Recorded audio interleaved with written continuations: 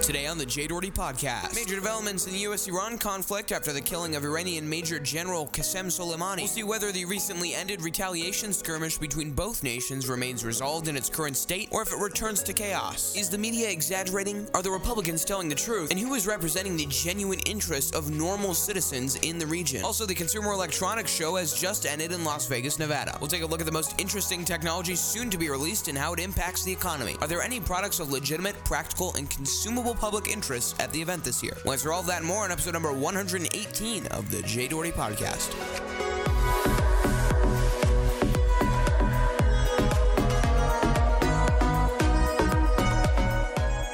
This is the Jay Doherty Podcast. And now, broadcasting live from downtown Chicago, here's your host, Jay Doherty. That is correct, ladies and gentlemen. Welcome back to another episode of the Jay Doherty Podcast, episode number 118, Saturday, January 11th, 2020. Thank you very much for being here.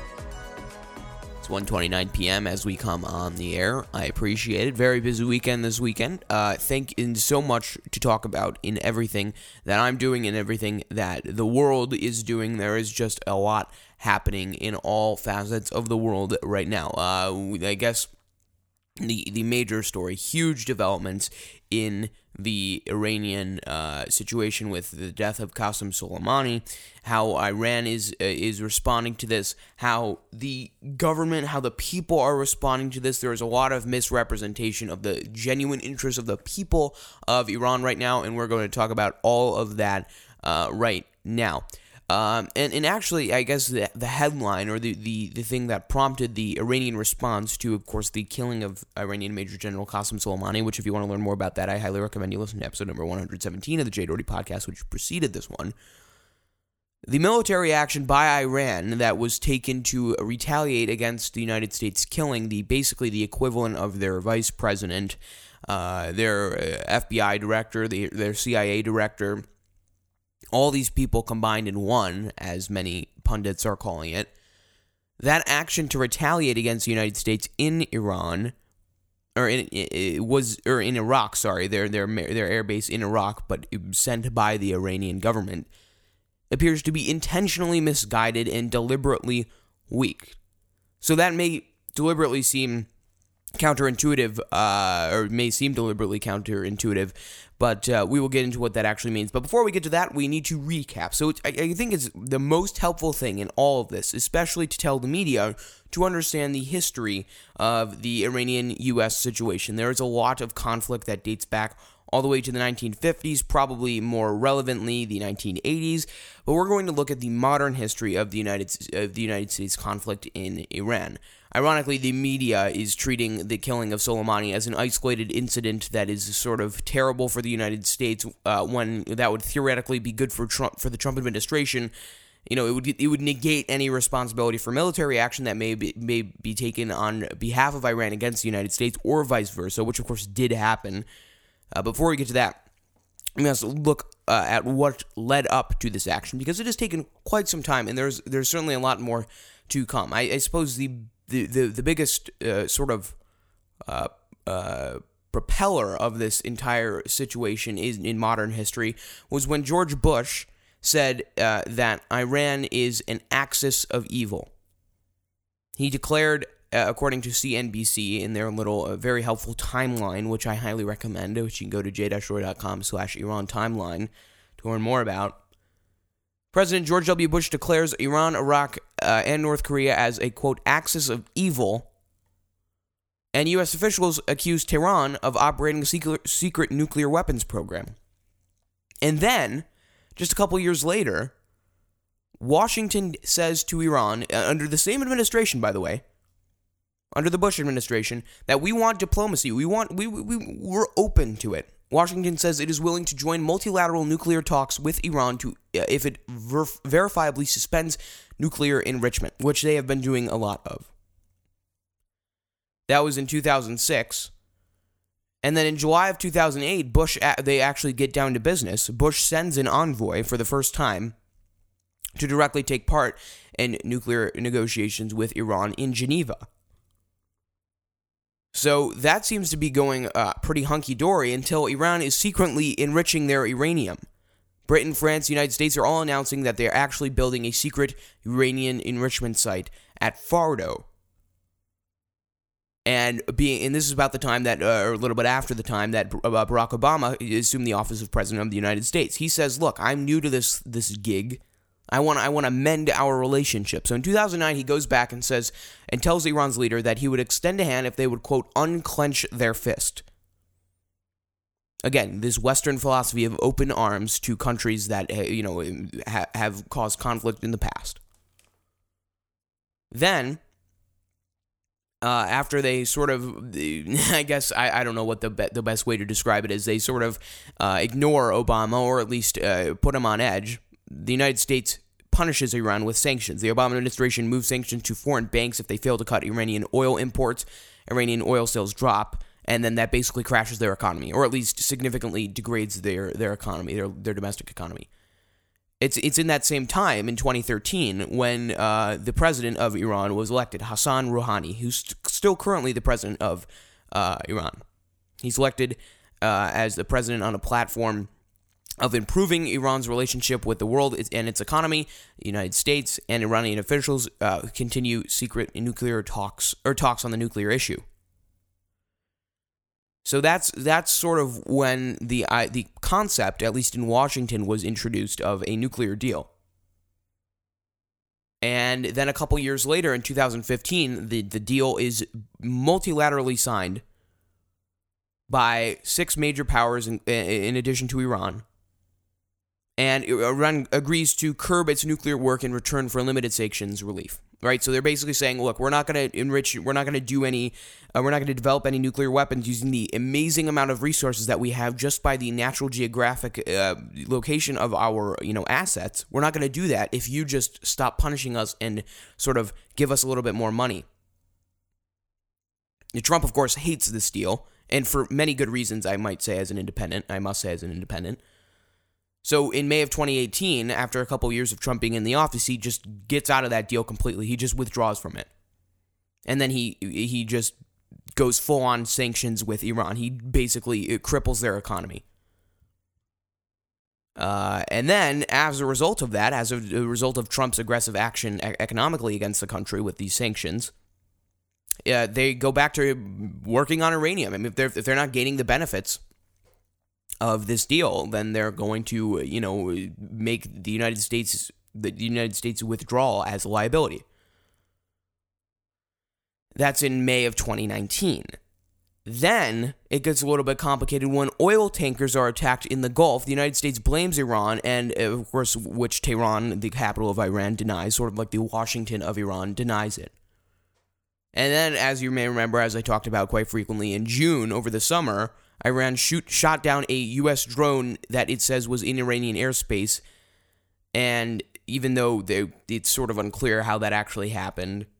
And then a couple months later on, in December, just recently, in 2019, attacks on a U.S. military bases in Iraq kill a U.S. citizen. The United States blames Iranian-backed militia inside Iraq and fires on its bases in retaliation.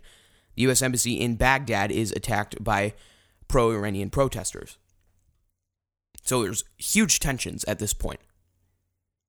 And then in 2020, just recently, in January, a U.S. airstrike in Baghdad kills Qasem Soleimani, the commander of Iran's elite Quds Force, basically the terrorist wing of their government. And he's also, according to CNBC, the architect of its growing military influence in the Middle East. Basically saying, Iran and a couple of other countries are basically responsible for the majority of the violence domestically in the Middle East. And for some reason, well, actually, I know the reason, because of oil and assets and development and stuff, the United States and Russia are constantly, the two world major superpowers are constantly involved in these wars.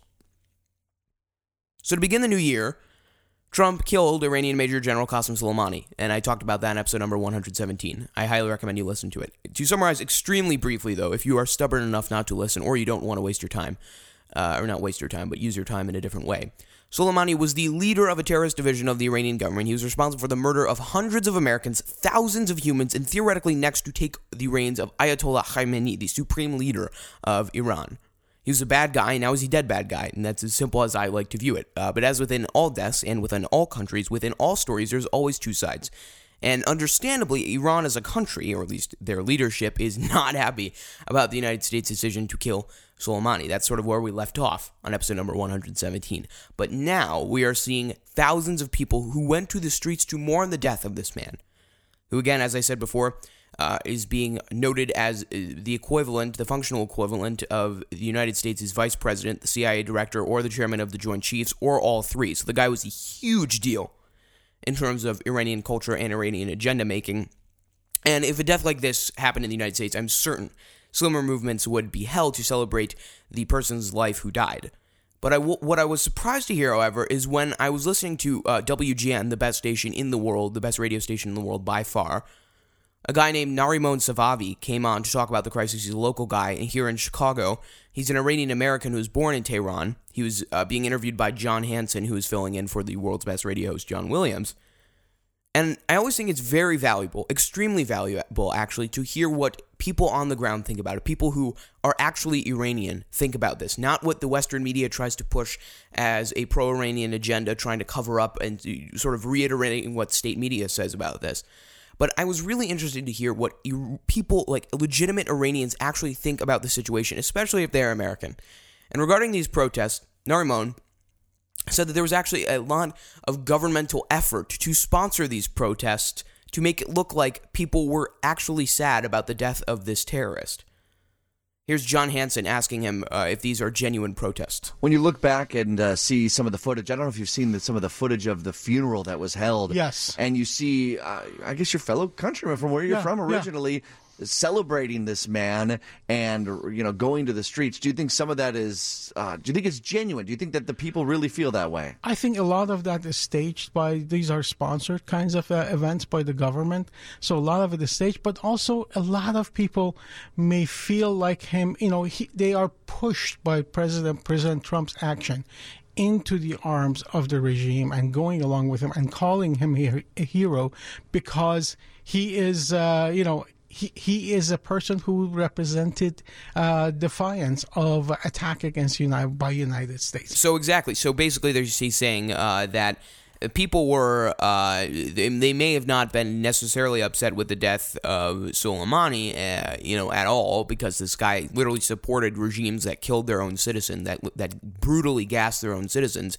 This man who was leading their country, there is not going to be hundreds of thousands of people who are legitimately sad. In fact, there was a fabulous, an interesting, and really an article that was not publicized that much. It was an editorial, an opinion piece in the Washington Post by Iranian journalist Maseh Alinihad, and I'm probably pronouncing that wrong. She's an Iranian journalist who describes how citizens will be jailed, shot, or even killed and punished for speaking out against the regime. So, I mean, it's crazy, the Iranian government, what they're doing.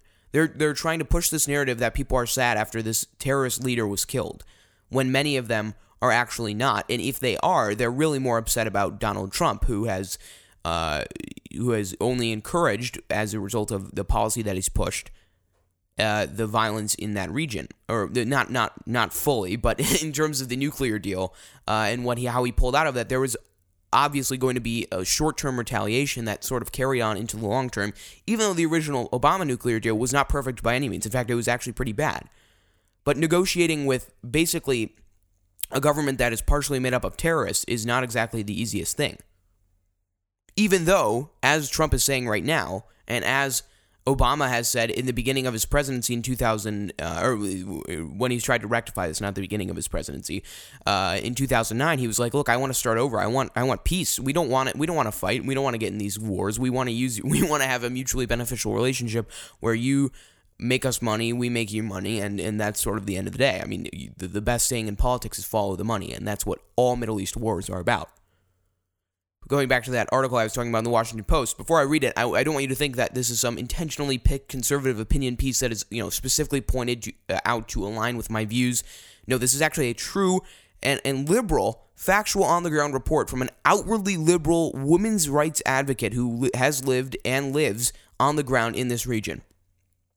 This article is much more accurate and understandable than Martha Raddatz and the New York Times coverage and other U.S. and Western journalists who who generally just try to increase network ratings. They will literally insinuate treasonous, close to pro-Soleimani philosophies for their own political gain and alignment. That's what they're doing. They're so the Western media generally is so bent on destroying Trump as a human being that they will say that Soleimani, a person who has supported regimes that gas thousands, a person who is directly responsible for the murder of hundreds of U.S. citizens and leads a terrorist wing of a foreign government, they have said that he is a war hero. That is what I heard when I first looked up this story, way back when it started.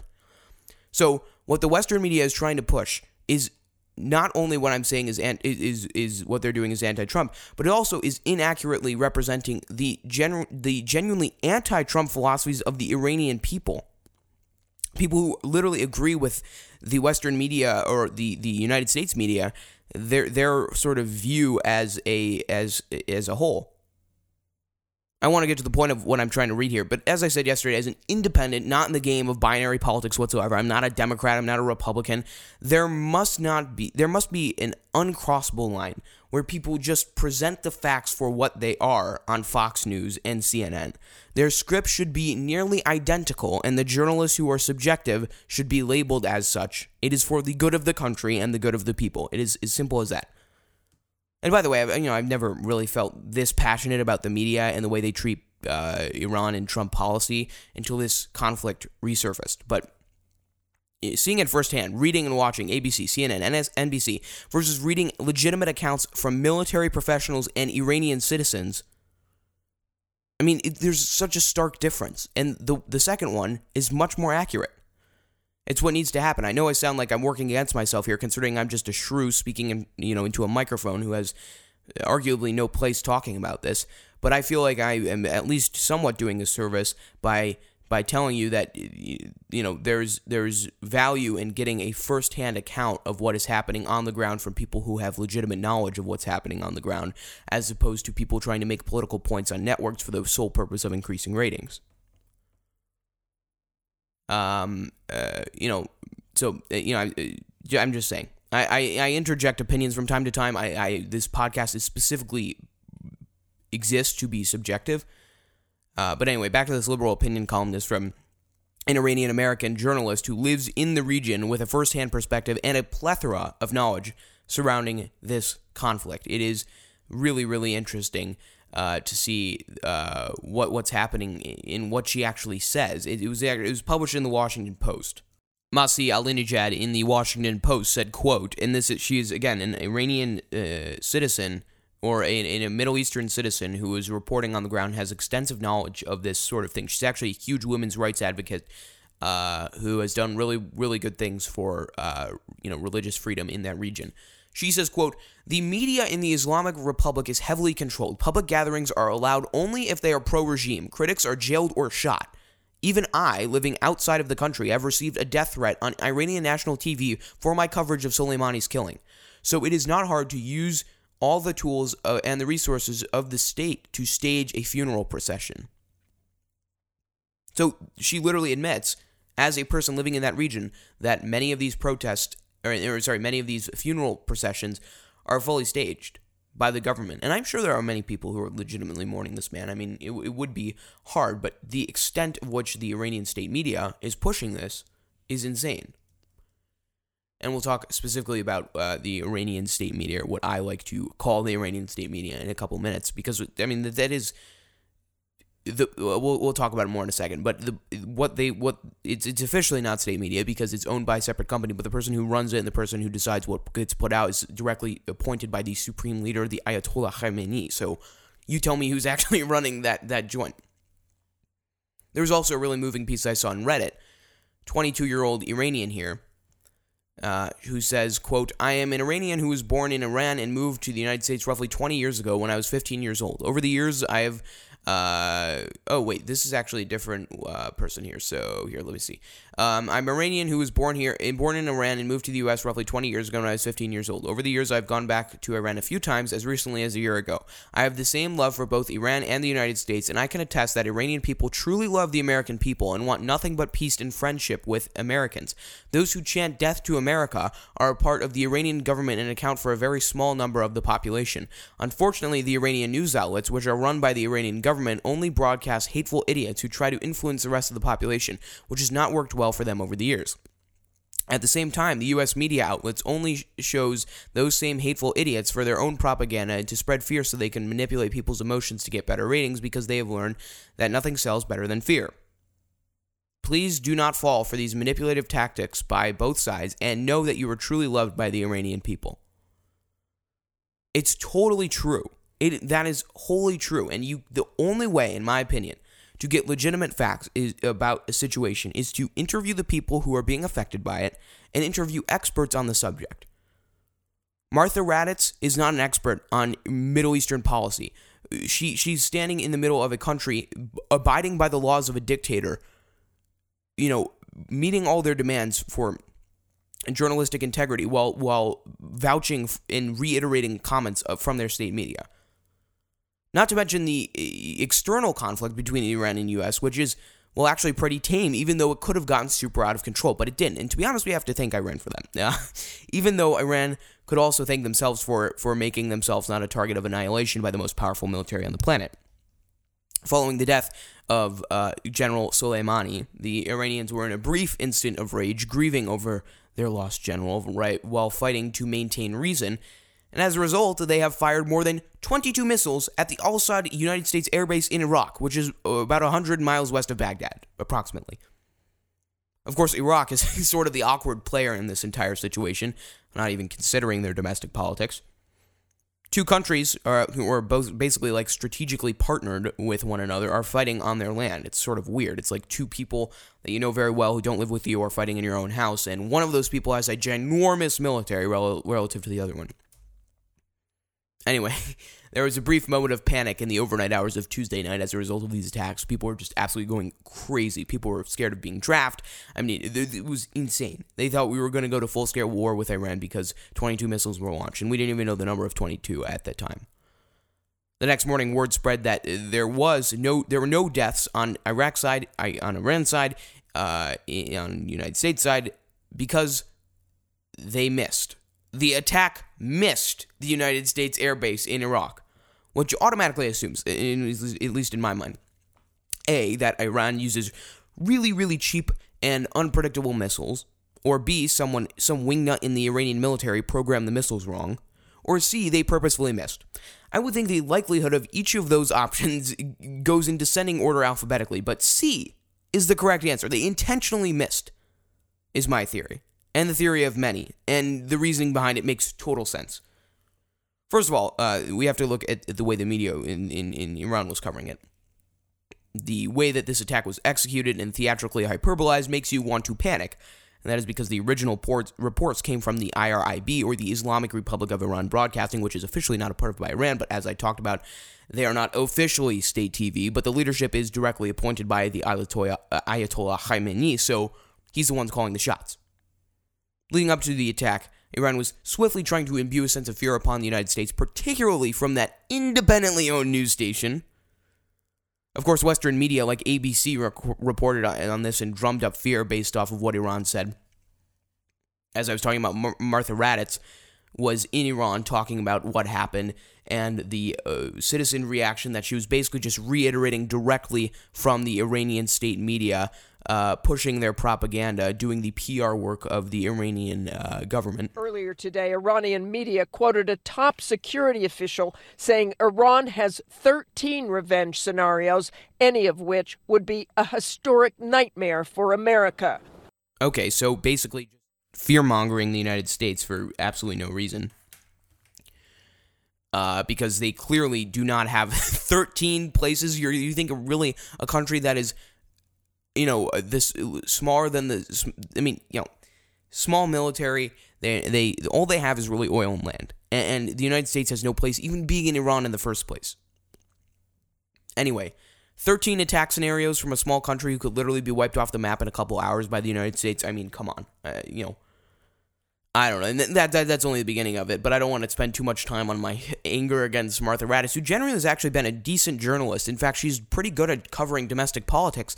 She was a decent commentator, actually pretty good commentator with Anderson Cooper, moderator with Anderson Cooper at one of the final 2016 debates where she was co-hosting with Anderson Cooper when it was just Donald Trump and Hillary Clinton. She asked some pretty good questions. But why do they have her out in the middle of Iran or Iraq? I don't even know. She's in Iran because she's following the dictatorship laws that they make the U.S. media follow, which is ridiculous over there. And yeah, she should be covering domestic politics if she's even on the air in the first place. Another report from MSNBC by a guy named Ali Arouzi, who is their Tehran bureau chief, said that Khamenei was in the room where it happened when these strikes occurred, and there was a plan for active air defense against the United States should it be needed, which is just sort of trying to exaggerate the consequences in Iran, the Iranian state media trying to translucently hegemonize the United States for, a couple of hours or so. And of course, the ratings game, just like all, MSNBC fell for the trap. They absolutely fell for the trap, just like all of the Western media organizations. Which is just crazy. Here is Ali Arouzi reporting on what happened. We have reports as well from the IRGC that Ayatollah Khamenei, the supreme leader of this country, was in the control room coordinating all of these attacks. They're also reporting that Iran's Air Force has been deployed and they are ready to intercept any attacks from the United States. Now, of course, Chris, Iran's Air Force and Navy are no match for the might of the U.S. military, but Iran does have this widespread network of militias in this region that are all located very close to U.S. personnel, U.S. bases. True. They have said time and time again that they could strike immediately at any of these bases and cause severe damage. So that's what we're expecting to happen next if there is an attack by the United States. Okay, so at least he did a little bit better of a job at it, but he was still, he was just extremely dramatic, trying to get those ratings up, and jog the amygdala is the saying. That's what the media loves to do for their own ratings. It is dramatic. That was still, again, just to remind you, overnight. That was in the nighttime. President Trump was probably asleep at this time. But he responded the next morning at the White House, and I really don't know who is advising him on his foreign policy, but he's actually doing a decent job in handling what he has control over. The speech itself was full of lies, as usual, but it covered all the points that needed to be made in my mind. It was basically, no one was hurt in the attack that Iran posed to the United States. We want peace. We know you, meaning Iran, do not want war, but we want peace. That was pretty much it, in addition to a couple of subtle Obama jabs. I think the most important / insider thing that Trump had to say was, Iran appears to be standing down. So everyone is okay, basically. No one's going to war. What Democrats were enraged by was when Trump said the money used for these attacks came from the Obama administration. Iran's hostilities substantially increased after the foolish Iran nuclear deal was signed in 2013, and they were given $150 billion, not to mention $1.8 billion in cash. Instead of saying thank you to the United States, they chanted death to America. So pretty much every single word in that sentence is an outright lie. The Iran nuclear deal was not signed in 2013. It was in 2015. I think that actually might have just been a mistake that Trump, read the teleprompter wrong, but he still lied. It was not $150 billion. It was actually more like $51.8 billion. And the Iranian citizens do not chant death to America. They are genuinely good people for the most part that really want peace with the United States and are being subjected to tyranny by a regime that is generally run by terrorists, or at least has a lot of terrorist interference in their government. So it is unacceptable that the administration would say that death to America chants are accurately coming from genuine Iranian citizens who, like I was talking about before, with that WAPO article, are in large part legitimately grateful for the funds that are given to them and the generosity of America. It would also be a politically strategic move for Trump to not reinforce what Trump believes to be the citizens' misinformation, but rather to double down on the Iranian government's corrupt and state-sponsored forced citizen protests as further justification for the killing of Soleimani in the first place. Right? Doesn't that make sense? It's like he should use this time not to attack the citizens of a country that's being bombed by or whose leaders are being attacked, they should attack the government, and why they even had to attack the government in the first place, because they are warmongering terrorists. Also, as I said before, the numbers that Trump referred to, $150 billion and $1.8 billion, are untrue. Congressional Democrats and the media were enraged by this statement. They just play this over and over and over again. It was pretty funny to see what they had to say about this. One of the headlines was, Trump attempts to pin some blame for missile attacks on Obama, outraging Democrats. And again, from that same article, it literally says, the $150 billion figure was an estimate of Iranian funds frozen in international accounts through economic sanctions that would be released after Tehran signed the nuclear accord. The actual amount that Tehran was able to obtain was far lower, experts said, perhaps under $50 billion. The additional $1.8 billion that Trump cited was money that the United States owed Iran after military equipment the country purchased from the United States in 1970s was not delivered amid tensions. Okay, why Obama or any president in any party, in any country, would intentionally fulfill a request by a terrorist government, especially when it has to do with billions of dollars of weapons? Why they would give him $1.8 billion? Was it just to butter them up, say, look, we're serious, we want diplomacy here? Because if that was, they should have made that clear at the time. So that's how each sort of, we first started with the people, then we were with Trump, and now let's talk about Congress. Congress was briefed privately by Secretary of State Mike Pompeo, Secretary of Defense Mark Esper, Chairman of the Joint Chiefs Staff Mark Milley, and CIA Director Gina Haspel. And the general conclusion about the briefing is that it was horrid, and it seems to have been pretty bad. It was disorganized, and it generally didn't even answer any of the questions from Congress, and also left out information about regarding embassy attacks that the Iranian government was allegedly planning. So who's to blame for this, really? I don't know. Who the heck knows? It was a closed-door briefing, but it's probably Pompeo, all the people in the briefing, maybe the military. The Democrats were hooked on this line that there was an imminent threat coming from Iran. Obviously, Democrats hated it, and they would have anyway, but there's a Republican senator, Mr. Michael Shumway Lee of Utah, who said it was the worst briefing he had ever seen on a military issue. Again, keep in mind, he's a Republican here. The briefing lasted only 75 minutes, whereupon our briefers left. This, however, is not the biggest problem I have with the briefing, which I would add was probably the worst briefing I've seen, at least on a military issue, in the 9 years I've served in the United States Senate. What I found so distressing about that briefing was that one of the messages we received from the briefers. Yeah. So, I don't know why that cut out, but that's sort of what he had to say. He said it was the worst briefing he's ever seen. He didn't use that term imminent, but what the Democrats have been saying is, why did you take this guy out at this time? What's your strategy here? And that is a legitimate concern, and one that Democrats on the media are not actually using a lot. Democrats in Congress seem to be doing that, but to say that Soleimani was in any way a person, like a war hero, as the media has said many, many times, is just untrue. If Congress, and we'll talk about this in a second, but Congress being hypocritical is a thing that happens every day. The media saying that a terrorist is a war hero is not something that happens every day, and it's pretty awful. And also, to say that reaction to this sort of thing is not based on political association is fully untrue. And an amusing example that was recently surfaced was during the Obama-Libya situation, which is, of course, a totally different situation that I don't even want to talk about much.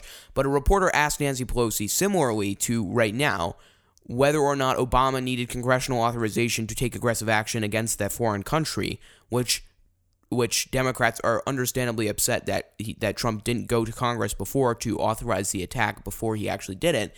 And Nancy Pelosi, of course, says that's a deplorable action. Why the heck didn't he come to Congress? He violated procedure, this and that. But then in 2009 or 10 or 12 or something, when she was asked that exact same question about the Obama administration, she literally just responded with, yes, that's okay. So, Madam Speaker, Madam Leader, you're saying that the president did not need authorization initially and still does not need any authorization from Congress on Libya? Yes. Okay, so that's exactly what she says, and that's what all the sort of the reaction has been. 2020 candidates, of course, use this as a political opportunity to attack Trump even though their party gave Iran billions of dollars to begin their economy, or at least jumpstart it in a way. Again, I'm independent and fair against these people. Let's take a look at what Vox had to say about this, and they actually did a pretty decent job of summarizing the way how 2020 candidates sort of went about responding to this. Really interesting tweets from so many different people. There's a lot of coincidental poll numbers that have risen as a result of this latest Iran idea here. The Des Moines Register, who is basically the one of many publications in Iowa, who is of course hosting the major caucuses. Bernie Sanders still leads, Warren is second, Pete Buttigieg is third, who's after Joe Biden, and then Amy Klobuchar, and then Andrew Yang, and then Cory Booker. Andrew Yang is above Cory Booker, who's above Tulsi Gabbard, who's above Tom Steyer, who's above Michael Bloomberg. I would never have said that. I would never think to say that the two billionaires running are the last in the poll numbers. It's kind of funny. So that's sort of interesting. It was also interesting is that Warren had the best and Sanders had the worst response to this entire Iran situation. Klobuchar is actually up there with Elizabeth Warren in terms of reasonable responses. But Bernie Sanders said, quote, "When I voted against the Iraq war in 2002, I feared it would lead to greater destabilization in the region. That fear unfortunately turned out to be true. The U.S. has lost approximately 4,500 brave troops, tens of thousands have been wounded, and we've spent trillions," which is all true and all terrible. Trump's dangerous escalation brings us closer to another disastrous war in the Middle East that could cost countless lives and trillions more dollars. Okay. That part is ridiculous. We have been in a war with Iran for 40 years. 40 years, since 1980, even longer, some people say.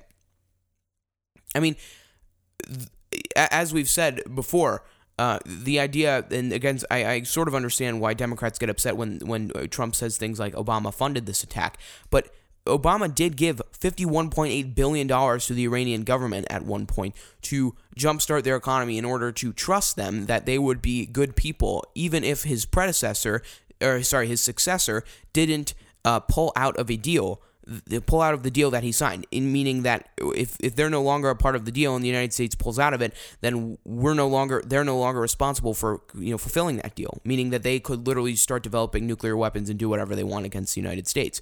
So, by that virtue, the short-term strategy of the original Iran nuclear deal did not help President Trump in that it would literally, Obama signed that deal basically as assuming that Democrats would be in the office constantly and they would agree with him on foreign policy in every single way. Because the fact is that Obama probably signed this deal thinking, look, it'll hold the Iranians over, and then, once I'm out, it's the next guy's problem. Trump, says Bernie Sanders on Twitter, Trump promised to end endless wars, but this action puts us on a path to another one. Okay, well, that's just untrue. I mean, I mean, the world is a much safer place now that Soleimani is dead. That is just an undeniable fact. A better response was, a refreshing response came from Elizabeth Warren, who, again, I have a lot of problems with too, who says, quote, "Soleimani was a murderer responsible for the death of thousands, including hundreds of Americans." Perfect way to open this sentence, literally. Bernie Sanders did not say that. He did not establish that this man is a terrorist. Warren goes on to say, "But this reckless move escalates the entire situation with Iran and increases the likelihood of more deaths and new Middle East conflict. Our priority must be to avoid another costly war." Good. That was much better. The middle sentence I didn't like, but the first, second, and last sentence was decent. The first sentence and the last sentence was decent.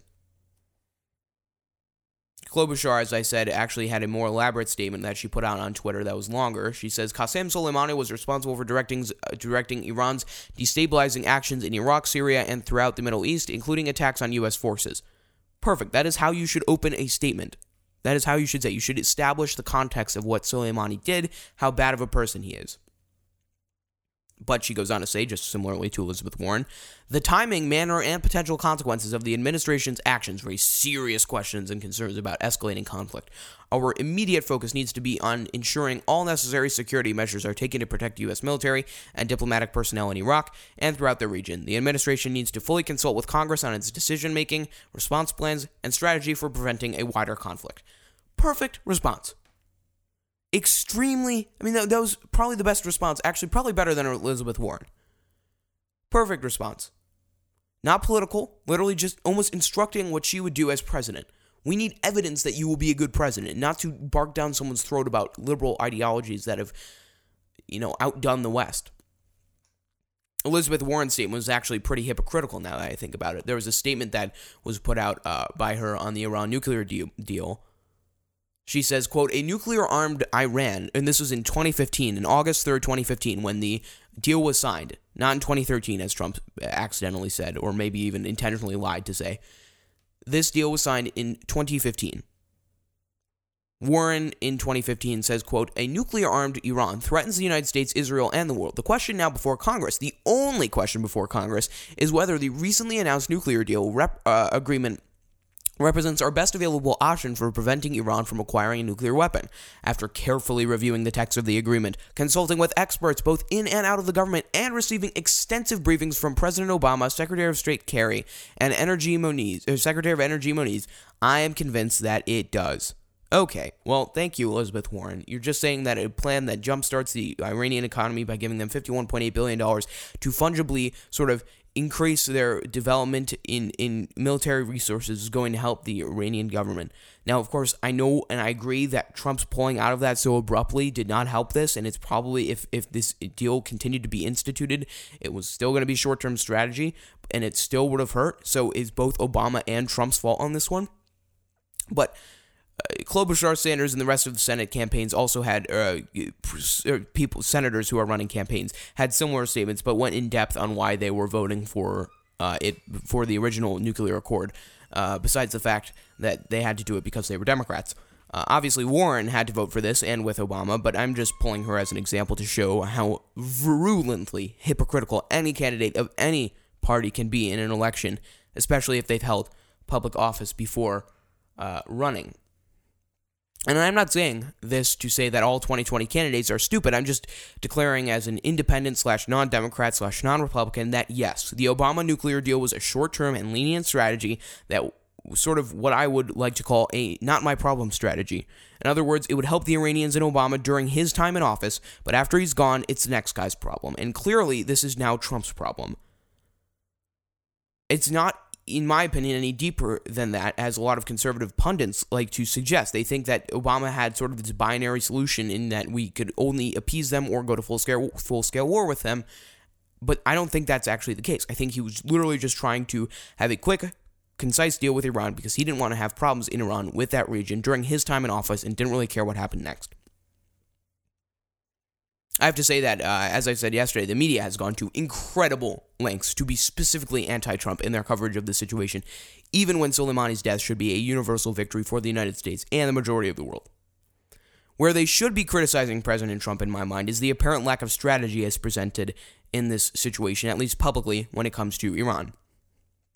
The media should not be saying that an unpredictable chain of events are to come as a result of this, of this attack, like Jim Acosta said on CNN. They think that it's going to come as a result of an inevitable and continuing long-term conflict between the United States and Iran, which, by the way, has been going on for, as I said, about 40 years or whatever. And the eternal conflict that Iran faces has been going on for almost 1,400 years, of course, with the internal Shiite versus Sunni problem. So, going back to what I said about the Bush-era policy, if you don't understand the history of the U.S.-Iran conflict, how Iraq plays into it, what Soleimani did to Lebanon, his actions, of course, with Beirut, which are totally cruel, and also Yemen and Syria and the Gaza Strip, you have to understand these actions to come to the conclusion that at least it is a victory, that Soleimani's hateful ideologies and active threats to America and allies of America have been neutralized. At least with that isolated incident. There are other frustrations that I understand Democrats and even some Republicans are having, such as, number one, Congress wasn't notified beforehand. Number two, like I said, there was no public strategy with Iran. And, other than to hope for the best, which actually kind of worked this time.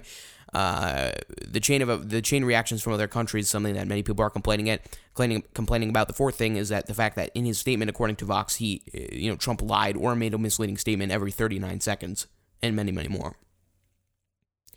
So in conclusion, I believe that in order to effectively form policy, you must understand the history of the U.S.-Iran conflict, the way Iraq and sort of the awkward go-between in this case, and what Soleimani actually did, his role not only as a terrorist, but a terrorist leading a group of terrorists in the terrorist wing of government who was not friends with the United States and majority terrorist. I mean, I say the word terrorist 4 sentences in Iran, and many of them are, and they, especially certain wings of the government. You also have to understand that Soleimani is effectively a sponsor of the war in Yemen, the violence in the Gaza Strip, the outward support he has had for Bashar al-Assad, who has gassed his own citizens repeatedly. I mean, the media is saying that the world is a more dangerous place now that this man is dead, a person who supported people who gassed their own citizens and is directly responsible for the murder of hundreds of U.S. troops. How can you say that this person who was just killed, the world is now a less safer place because this man is killed? It's a more dangerous place. I have my major problems with Trump. I certainly have those. I do think, though, that the world should be grateful that a person who supports a person who gasses their own citizens, encourages violence, arms people for wars, and kills American troops regularly as a day job is dead.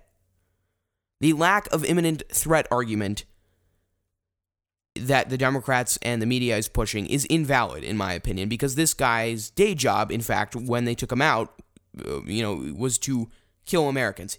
When they took him out, literally when they authorized the drone strike on this man, he was reportedly meeting with other terrorists to coordinate an attack that would kill 5,000 people. Do you see that on the Western media being publicized? No, absolutely not. There was actually only 2 articles devoted specifically to the subject, and one of them was from the United Kingdom, not even in the West. The one in the United States was from Business Insider, and I thankfully and humbly congratulate Sam Fellman from Business Insider, who said who devoted an entire story to this idea, which is titled, "Why Iran's Qasem Soleimani was on a not-so-secret trip to Iraq when he was assassinated." He literally says, and this is not being publicized whatsoever, you turn on CNN, ABC, MSNBC, any place, and you skip back 12 hours, chances are you're not going to hear about this. It literally says that, quote, "We now know that this trip likely had a secret component, coordinating an intensifying campaign of rocket strikes to maim and kill some of the 5,000 American troops based there." He was literally meeting to coordinate an attack that would kill thousands of U.S. troops. And the media has the gall to say that the world is a more dangerous place because this man is dead. Absolutely not. Absolutely not. Quite the week in foreign policy and around the world. We're going to take a break. It's 2:17 on the Jay Doherty podcast. If you're listening on the broadcasting live version, highly recommend you share this podcast with your friend. We'll be right back to talk about CES. They have a lot of cool but less consumable tech for 2020 planned, and boy, is it interesting to see what they have in their lineup there. This is the Jay Doherty Podcast.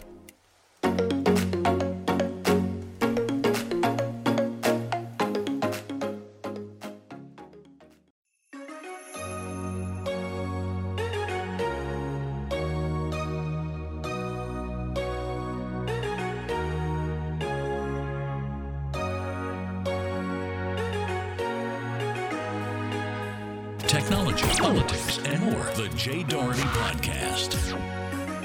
That's great, ladies and gentlemen. Welcome back to the Jay Doherty Podcast, episode number 118. Thanks for being here.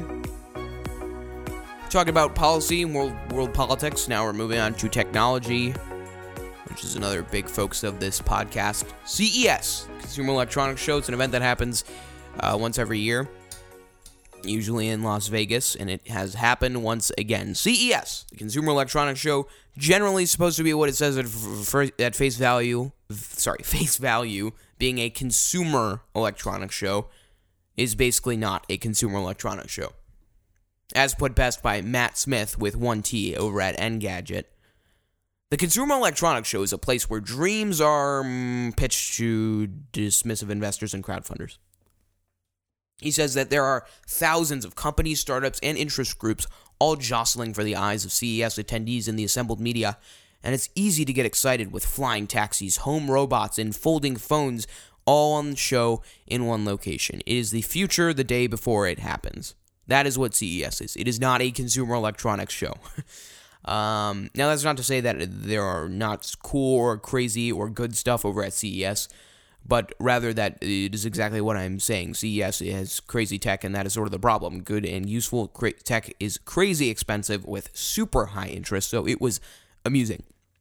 Most of the tech is only to provide a platform for countries to provide to provide ultra high-end products for a showcase, while consumers sort of wish and hope to even be able to afford these products if they are even available for the public to purchase. So there are some pretty cool ones, though, that we saw this year. There was a Sony electric car that Sony isn't even actually making. They just, put it out there for their own personal satisfaction of having validation that they worked on something useful.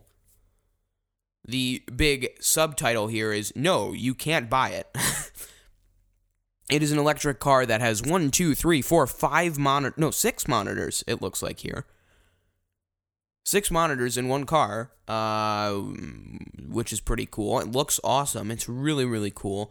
And according to their review by The Verge, quote, the animations of these menus were fluid, clever, and just overall excellent. For instance, a quick L swipe at the top of the middle screen moved whatever was currently on display to the passenger screen, an interaction that felt deeply satisfying. There was also more than one way to interact with the user interface. A separate trackpad extends out from the center console that can be used to tap through menus and is capable of multi-touch gestures. It's also where the driver and passenger can change the car's climate control settings, and below that was a big silver dial dedicated to volume control and also serve other purpose, which is pretty awesome, and it's a very modern car. But to say that this is a consumer product is sort of laughable. Really, really interesting car, though. Super awesome car. You can change the comfort. You can have presets for what you want to have in your car. At least there's 3 that come with it, and then there's also a custom option. You can have suspension turned up or down, steering wheel turned up and down, acceleration. You can go into your settings and choose if you want to feel like you're driving in eco mode, in comfort mode, or in sport mode. And it's pretty cool. You have 277 miles on an 82% charge, according to the images shown here on this fine car on The Verge. We'll link it there. If you want to find more about it, go to j-story.com/Sony car. It's called the Vision S car. Wow, pretty cool. But again, not consumable. What is slightly more consumable, or at least will be in the future, is an 8K bezel-free screen and later 4K rotating TV, which is awesome. Just amazing if you have, the money, the time, and the want to upgrade to an 8K TV, or the video to even run on an 8K TV. And that does not include YouTube videos, because YouTube just downscales it so incredibly much that you're not even, it's hard to notice, but you're not really getting the full veracity of 8K experience. Samsung has this TV that is inconveniently named the Q950TS 8K TV. It has what they call a bezel-free infinity screen.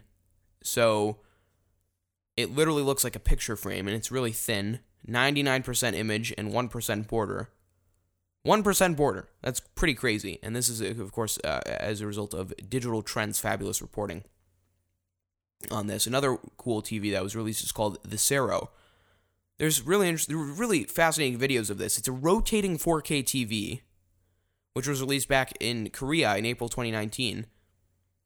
It has an integrated motor on the back of the screen, on the back of the mount, which rotates the screen if you're airplaying not airplaying, because it's I don't know if it supports AirPlay, but if you're mirroring somehow your phone to the screen and you rotate your phone to see landscape video, the TV will also rotate with you, which is pretty cool. Also useless, because you could just watch you could just shoot all horizontal video, or what I suppose is a little bit more useful, but also sort of useless, is that you can watch a vertical video in full portrait mode instead of landscape mode.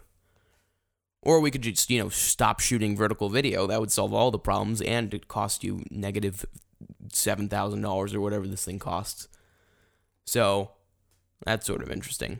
Samsung also released this thing called The Wall. It's an 8K Ultra HD that comes in 88, 93, 110, 150, and 292 inches.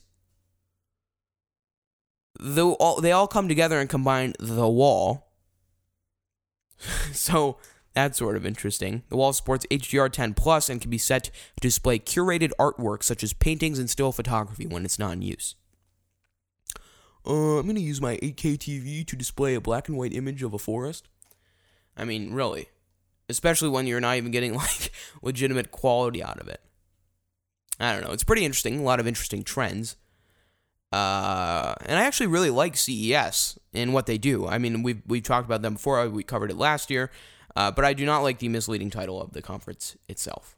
That's sort of my view on the entire thing. And I really like it. I highly recommend you look at the fabulous reporting from people who are on the ground there. MKBHD, as always, did a fabulous job talking about it on his YouTube channel, Marquez Brownlee. Highly recommend you go subscribe to that channel and do a lot of other things with your life. Thank you so much for listening. I feel like this was a pretty good comprehensive episode, especially with the Iran thing. So I appreciate your listenership. Saturday, January 11th, 228, as we end this fine episode number 118 of the Jay Doherty Podcast. Please share this podcast with your friend, or share this friend with your podcast. I'd be very, very grateful for that. Also, consider subscribing to it on iTunes or wherever you listen to your podcasts. And also leave a good rating if you so wish to do so and you think that it is justified. Thank you so much for listening to episode number 118 of the Jay Doherty Podcast.